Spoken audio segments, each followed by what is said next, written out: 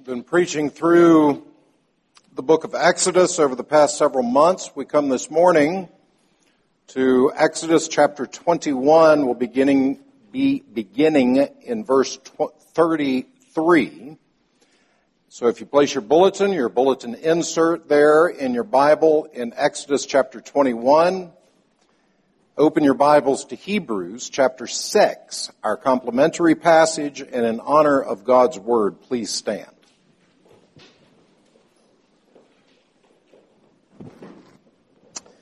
Hebrews chapter 6, beginning in verse 13, hear God's word.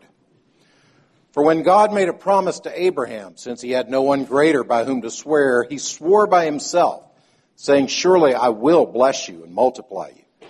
And thus Abraham, having patiently waited, obtained the promise. For people swear by something greater than themselves, and in all their disputes, an oath is final for confirmation. So when God desired to show more convincingly to the heirs of the promise the unchangeable character of his purpose, he guaranteed it with an oath, so that by two unchangeable things in which it is impossible for God to lie, we who have fled for refuge might have strong encouragement to hold fast to the hope set before us. We have this as a sure and steadfast anchor of the soul, a hope that enters into the inner place behind the curtain, where Jesus has gone as a forerunner on our behalf, having become a high priest forever after the order of Melchizedek. Thus far in the reading of God's word, please turn to Exodus chapter 21, beginning in verse 33, and continuing in the reading of God's word.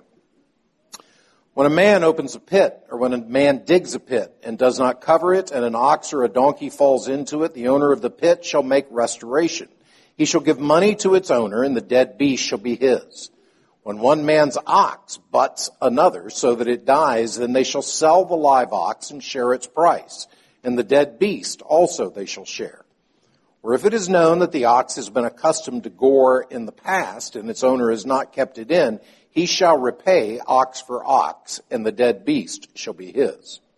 If a man steals an ox or a sheep and kills it or sells it, he shall repay 5 oxen for an ox, and 4 sheep for a sheep.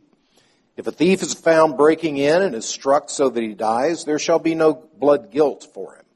But if the sun is risen on him, there shall be blood guilt for him. He shall surely pay. If he has nothing, then he shall be sold for his theft. If the stolen beast is found alive in his possession, whether it is an ox or a donkey or a sheep, he shall pay double. If a man causes a field or vineyard to be grazed over, or lets his beast loose and it feeds in another man's field, he shall make restitution from the best in his own field and in his own vineyard. If fire breaks out and catches in thorns so that the stacked grain or the standing grain or the field is consumed, he who started the fire shall make full restitution. If a man gives to his neighbor money or goods to keep safe, and it is stolen from the man's house, then if the thief is found, he shall pay double. If the thief is not found, the owner of the house shall come near to God to show whether or not he has put his hand to his neighbor's property. For every breach of trust, whether it is for an ox, for a donkey, for a sheep, for a cloak, or for any kind of lost thing of which one says, this is it, the case of both parties shall come before God. The one whom God condemns shall pay double to his neighbor. If a man gives to his neighbor a donkey or an ox or a sheep or any beast to keep safe, and it dies or is injured or is driven away without anyone seeing it, an oath by the Lord shall be put between them both to see whether or not he has put his hand to his neighbor's property. The owner shall accept the oath, and he shall not make restitution. But if it is stolen from him, he shall make restitution to his owner. If it is torn by beasts, let him bring it as evidence. He shall not make restitution for what has been torn. If a man borrows anything of his neighbor and it is injured or dies, the owner not being with it, he shall make full restitution. If the owner was with it, he shall not make restitution. If it was hired, it came for its hiring fee. If a man seduces a virgin who is not engaged to be married and lies with her, he shall give the bride price for her and make her his wife. If her father utterly refuses to give her to him, he shall pay money equal to the bride price for virgins. You shall not permit a sorceress to live. Whoever lies with an animal shall be put to death. Whoever sacrifices to any god other than the Lord alone shall be devoted to destruction. You shall not wrong a sojourner or oppress him, for you were sojourners in the land of Egypt. You shall not mistreat any widow or fatherless child. If you do mistreat them and they cry out to me, I will surely hear their cry, and my wrath will burn, and I will kill you with the sword, and your wives shall become widows, and your children fatherless. If you lend money to any of my people with you who is poor, you shall not be like a money lender to him, and you shall not exact interest from him. If ever you take your neighbor's cloak in pledge, you shall return it to him before the sun goes down. For that is his only covering, and it is his cloak for his body. And what else shall he sleep? And if he cries to me, I will hear, for I am compassionate. You shall not revile God, nor curse a ruler of your people. You shall not delay to offer from the fullness of your harvest and from the outflow of your presses. The firstborn of your sons you shall give to me. You shall do the same with your oxen and with your sheep. 7 days it shall be with your 7 days it shall be with its mother, and on the 8th day you shall give it to me. You shall be consecrated to me. Therefore you shall not eat any flesh that is torn by beasts in the field. You shall throw it to the dogs. You shall not spread a false report. You shall not join hands with a wicked man to be a malicious witness. You shall not fall in with the many to do evil, nor shall you bear witness in a lawsuit siding with the many so as to pervert justice, nor shall you be partial to a poor man in his lawsuit. If you meet your enemy's ox or his donkey going astray, you shall bring it back to him. If you see the donkey of one who hates you lying down under its burden, you shall refrain from leaving him with it. You shall rescue it with him. You shall not pervert the justice due to your poor in his lawsuit. Keep far from a false charge, and do not kill the innocent and the righteous, for I will not acquit the wicked. And you shall take no bribe, for a bribe blinds the clear-sighted and subverts the cause of those who are in the right. You shall not oppress a sojourner. You know the heart of a sojourner, for you were sojourners in the land of Egypt. Thus far in the reading of God's word, let us pray. Father, as we have read, we come to the preaching and the hearing of your word, and we pray that you would open our eyes by your Holy Spirit.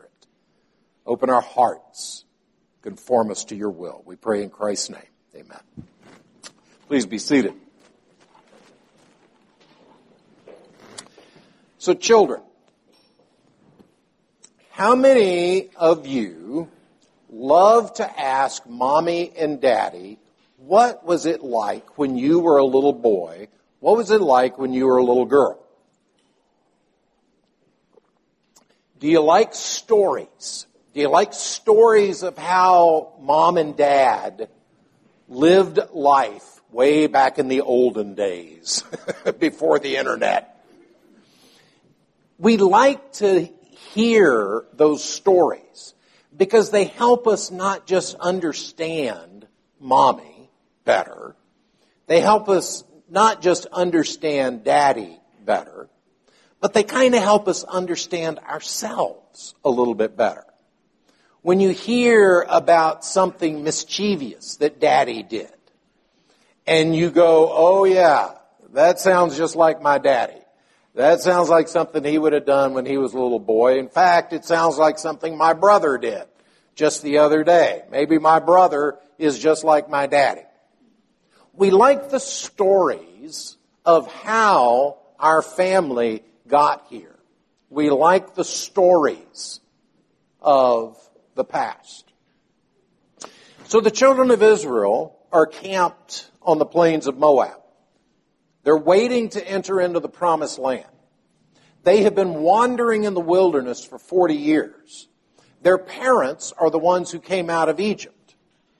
Their parents have all died in the wilderness, and the children know that it's because their parents did not obey God when he told them to go into the promised land.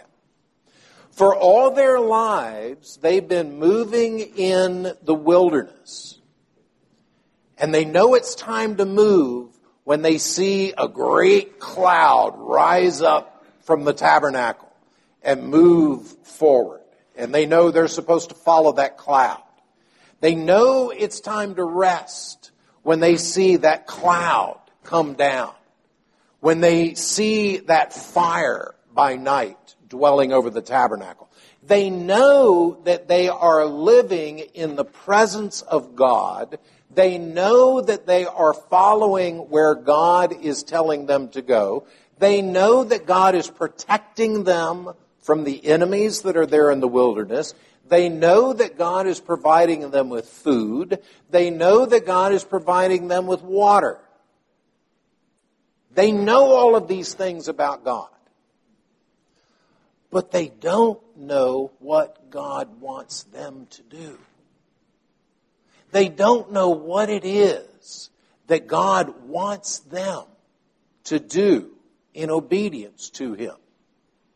And so Moses gives them this great story. The story begins in Genesis with God creating the heavens and the earth. It continues through His calling of Abraham and a unique people to be His own. It continues on through the great story of Joseph, the deliverer of his people when they went down to Egypt. And now they understand how it is that they became slaves in Egypt. They know the story of God bringing the plagues, leading them through the Red Sea. And now they come to what for them is the most beautiful part of this entire story. This story, this portion of the story begins in chapter 18 of the book of Exodus, continues through the rest of the book of Exodus, the entire book of Leviticus, and up through Numbers chapter 9. It's the Mount Sinai period. It's the period at the mountain, and you know it because of the Ten Commandments. But those Ten Commandments are sort of the principles. They're the marriage covenant where God takes Israel to Himself to be His bride. It's the marriage covenant that God makes with Israel. And then He begins to say, okay, now here's how to live that marriage covenant. I'm not just telling you, be good. I'm telling you, here's how you live out obedience to the Ten Commandments. Last week we looked at the first part of this section. This section beginning in chapter 20 and verse 22 and running through chapter 23 and verse 19 is known as the Book of the Covenant. This is the Book of the Covenant that God gives saying, here's how the Ten Commandments are to be lived out in your life. Last week, we looked at the first part of this Book of the Covenant, and we saw particularly in economic situations, people who cannot afford things, people who are in debt, how you are to treat those who are enslaved economically. And then we also saw how you're to treat conflicts, particularly conflicts between people that result in death. In what case, if I lose my temper and I hit you really, really hard and you drop dead, is that the same thing as if I planned it, I waited around the corner for you, you came walking around the corner, and then I hit you? And that passage says, no, there's a difference between these two things. So that was last week. This week we come to this portion of the Book of the Covenant. And we see beginning in verse 23 of chapter 21 and going through verse 15 of chapter 22, laws regarding restitution, restoring, giving back what you've stolen, giving back what you've lost. Restitution. And then beginning in verse 16 of chapter 22 and going through verse 9 of chapter 23, social justice. I find it interesting that so many people, when they're preaching through this book, through the book of Exodus, after chapter 20, they kind of go, you know what, let's start a new sermon series. Because how interesting could this, if your ox does this and it does that and your neighbor's donkey this and all of that, this is just going to drag on forever and this is going to be very, very dry. And yet, certainly last week with slavery, we touched on a pretty important topic. We touched on a pretty controversial topic. And I would also say this week in terms of social justice. How do we treat one another? What is fair? What is Christ-like in the way that we treat each other and in the way that we treat those who are outside the church? And particularly, what is the framework by which we can obey God accordingly? Now again, to come back, young children, have you ever had mommy or daddy get upset with you for not doing something? Maybe you didn't wash the dishes right. Maybe you didn't load the dishwasher right. Maybe you didn't make your bed right. Maybe you didn't pick up your room right. Mommy and daddy get upset, right? That happens. Moms and dads do that. But do you ever feel like it can be unfair that mommy or daddy didn't tell you to do something and they're upset with you because you didn't do it when they never told you to do it in the first place? You weren't told you were supposed to load the dishwasher. And all of a sudden, here comes dad around the corner going, what are you doing? Reading your book. What are you doing? Playing that game. You should have been loading the dishwasher. And what's your response? You didn't tell me to. This isn't fair. You can't be upset with me. You never told me to load the dishwasher. So how is God going to be upset with the disobedience of His people if He never tells them what it is that He expects from them? And this is why this portion of the book, as much as we might look at it and say, yeah, now we're starting to get in the weeds. This is a little dull. This is an awful lot of weird, isolated things. As much as we might look at it and say, yeah, I wish we could go back to the cool stories about the plagues and the floods and the seas opening and the Pharaoh's army drowning and all that wild, crazy, cool stuff. This is what's important. What does God expect from you as His people? How does He expect you to live? And so we see these two sections here, and we will look at them briefly and rapidly, I hope.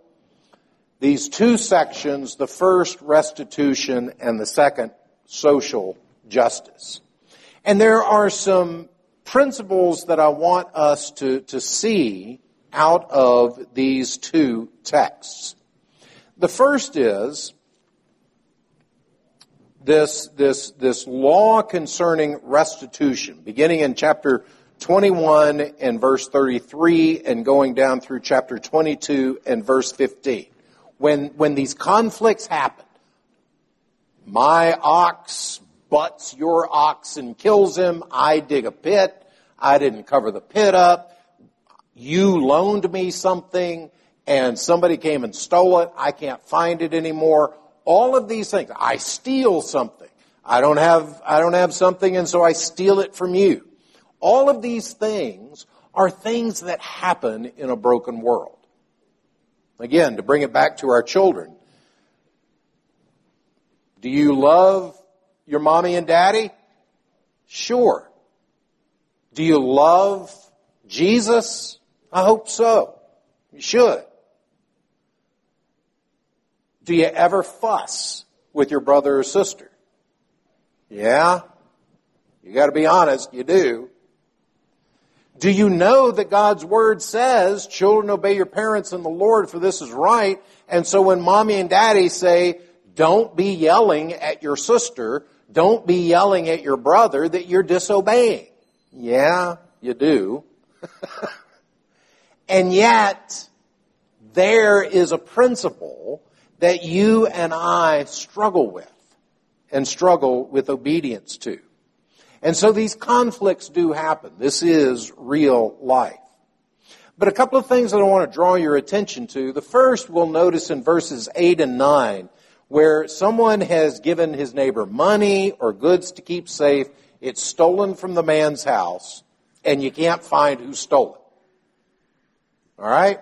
So, I loaned you $100.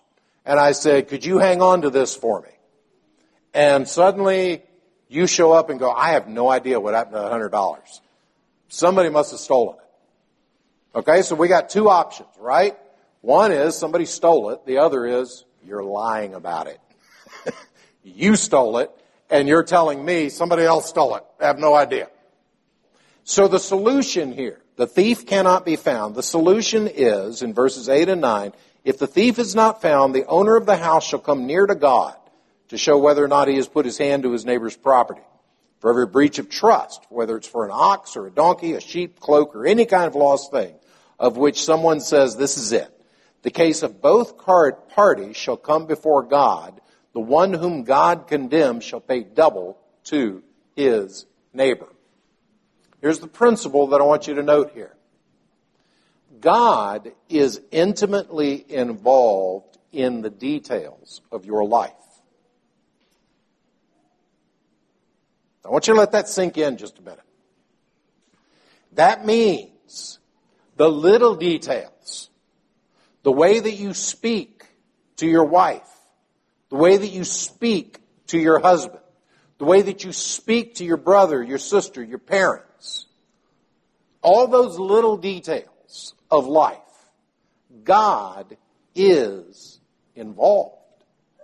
Now, if you've been around Reformed Christianity for any length of time, you might recognize the phrase coram Deo. It means before the face of God. And it's a principle that we live our lives coram Deo, in God's presence. And so the way that you and I speak to each other, the things that we do, men, on the internet, these are all coram Deo. And God is involved in all of these various aspects of our life. There's nothing in your life that is set apart from God's attention. The other thing I want you to notice in all of these categories of a thief comes, he steals, he doesn't steal, all these categories. Did you hear all that weird stuff about how to restore?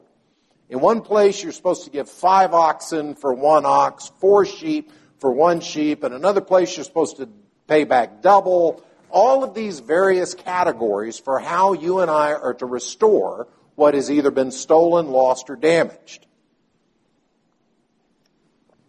The very principle of double restitution means that these laws are supposed to have a reining in effect.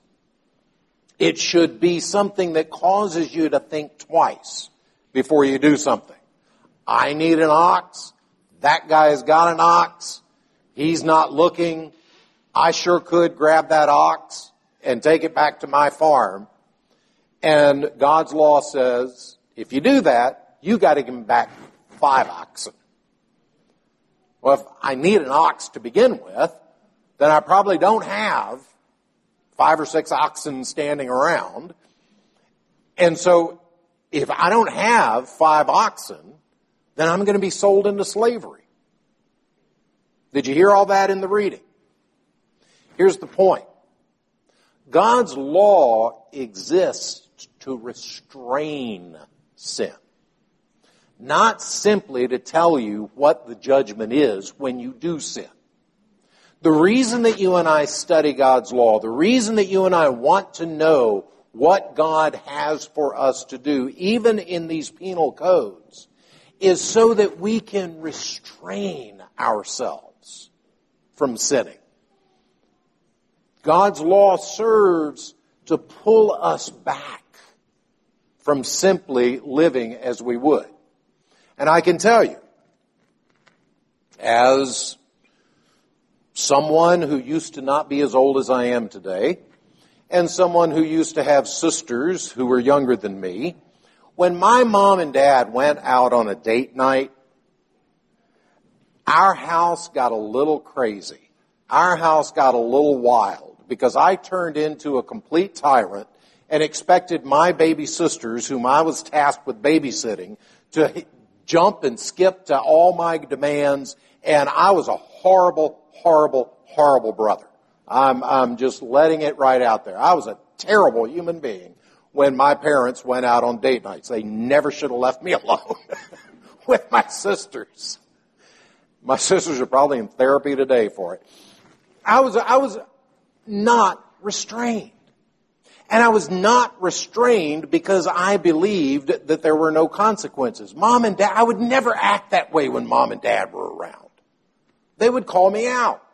They'd send me to my room. But when Mom and Dad weren't around, I had no restraints. Now that was wicked on my part. I should have been restrained. I'm not saying be that way. It was wicked on my part. But that's what God's law serves. To remind us that God is always present. He's present even in the details. And His word to us is to restrain us from sin.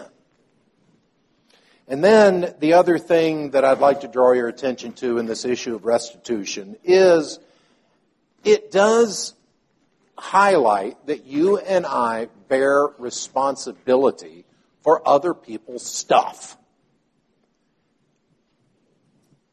Now, young people, let's say you've got a great Christmas present. Mom and Dad bought you we won't get into the mythical beings and whether they exist, but Mom and Dad found you under a tree somewhere a really cool race car set. And so your brother, your sister says, hey, can I play with the race car set? And you go, okay, you can play with the race car set. And first thing they do is they pick up one of the race cars and they throw it against the wall to see if it bounces. And the race car shatters all over the wall. Now, if your brother or your sister just says, wow, must have been a bad race car, sorry for you, are you going to be satisfied with that? No. You're going to say, hey, you broke my race car. You need to give me a new race car. You need to make restitution. You need to make it right. We have a duty, we have a responsibility to care for other people's property as if it was our own. That's just basic not being a horrible person rules.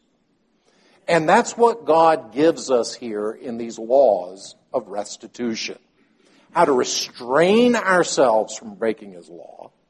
An awareness that He is engaged in all the aspects of our life, and that we have a duty to love one another, respect one another enough that if we break something of theirs, we restore it. So much for restitution. Let's move on to social justice, because none of us have any opinions on that. That is not a controversial topic at all. But social justice, beginning there in verse 22, in chapter 22 and verse 16, and running to the end of our chapter. And again, just some basic points that I want to draw your attention to. The first is, as you read through these laws of how we are to treat one another, what justice is in our relationships with one another, you notice a theme that is hit 3 different times in this section. 3 different times this same theme is underscored or underlined. And that is this. You and I are absolutely no different from the outsider. There is no reason that you and I can say, well, I don't have to treat that person as nicely as I have to treat the person in the church, because after all, they are an outsider. I don't know who they are. They're not as important to me. God repeatedly says, remember, you were sojourners. Don't abuse the people who have no power. In fact, he goes so far as to be pretty harsh about it. He says, if you abuse the widow and the orphan, what's he going to do? I'm going to kill you with a sword, and your wife is going to be a widow, and your children are going to be orphans. He cares for the helpless, and he expects you and me to care for the helpless as well. And the basis of that care, the basis for why you and I are to care for the helpless is that you and I are helpless. You and I are sojourners. You and I have nothing that we bring to God. And so if God has cared for you, if He's provided for you, when you were dead in your trespasses and sins, when you had no strength to draw near to Him, then, beloved, God says, you need to do the same. You need to care for those others. But God doesn't just simply say, I care for the widows and orphans. He goes on to demand that you and I identify ourselves with the helpless. And this is verses 21 to 24. You shall not wrong a sojourner or oppress him, for you were sojourners in the land of Egypt. You and I are to identify ourselves as helpless. You and I are to identify ourselves as strangers. You and I are to identify ourselves as those who are recipients of grace.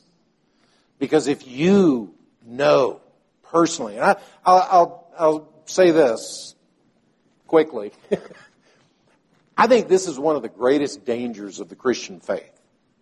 And particularly, it's one of the greatest dangers of young people who have grown up in a Christian home. Because the fact of the matter is, hopefully, if you've grown up in a Christian home, you probably don't know what it's like to be a homeless heroin addict. You probably don't know what it's like to be someone who makes her living off of the exploitation of other people. You don't know what it's like, thankfully, to go deep into the pit, the ugliness of sin. And so when you see someone who is the homeless heroin addict, when you see someone who has wrecked their life so badly by their own ridiculous choices, isn't there something in you that wants to turn away? That wants to point a finger? That wants to say, if you only would straighten up this, this, and this, then you'll be okay. God says you and I must identify ourselves. And based on that again, at the close of our passage, 23, 6 to 8, is we don't have two standards of justice. You don't take a bribe. You don't prefer the wealthy over the poor. There is equality. If we're going to put this in modern day language, and hear me carefully, the Christian church should not be about equity as we understand it in our society today. We are all men and women created in God's image. We have equal value as image bearers. We are all standing before the face of God. And the fact that my brother, my sister doesn't look just like me, doesn't think just like me, is irrelevant. If anything, it's relevant in the sense that if I see difference, if I respond differently on the basis of someone else's appearance or status or anything like that, I come under God's curse.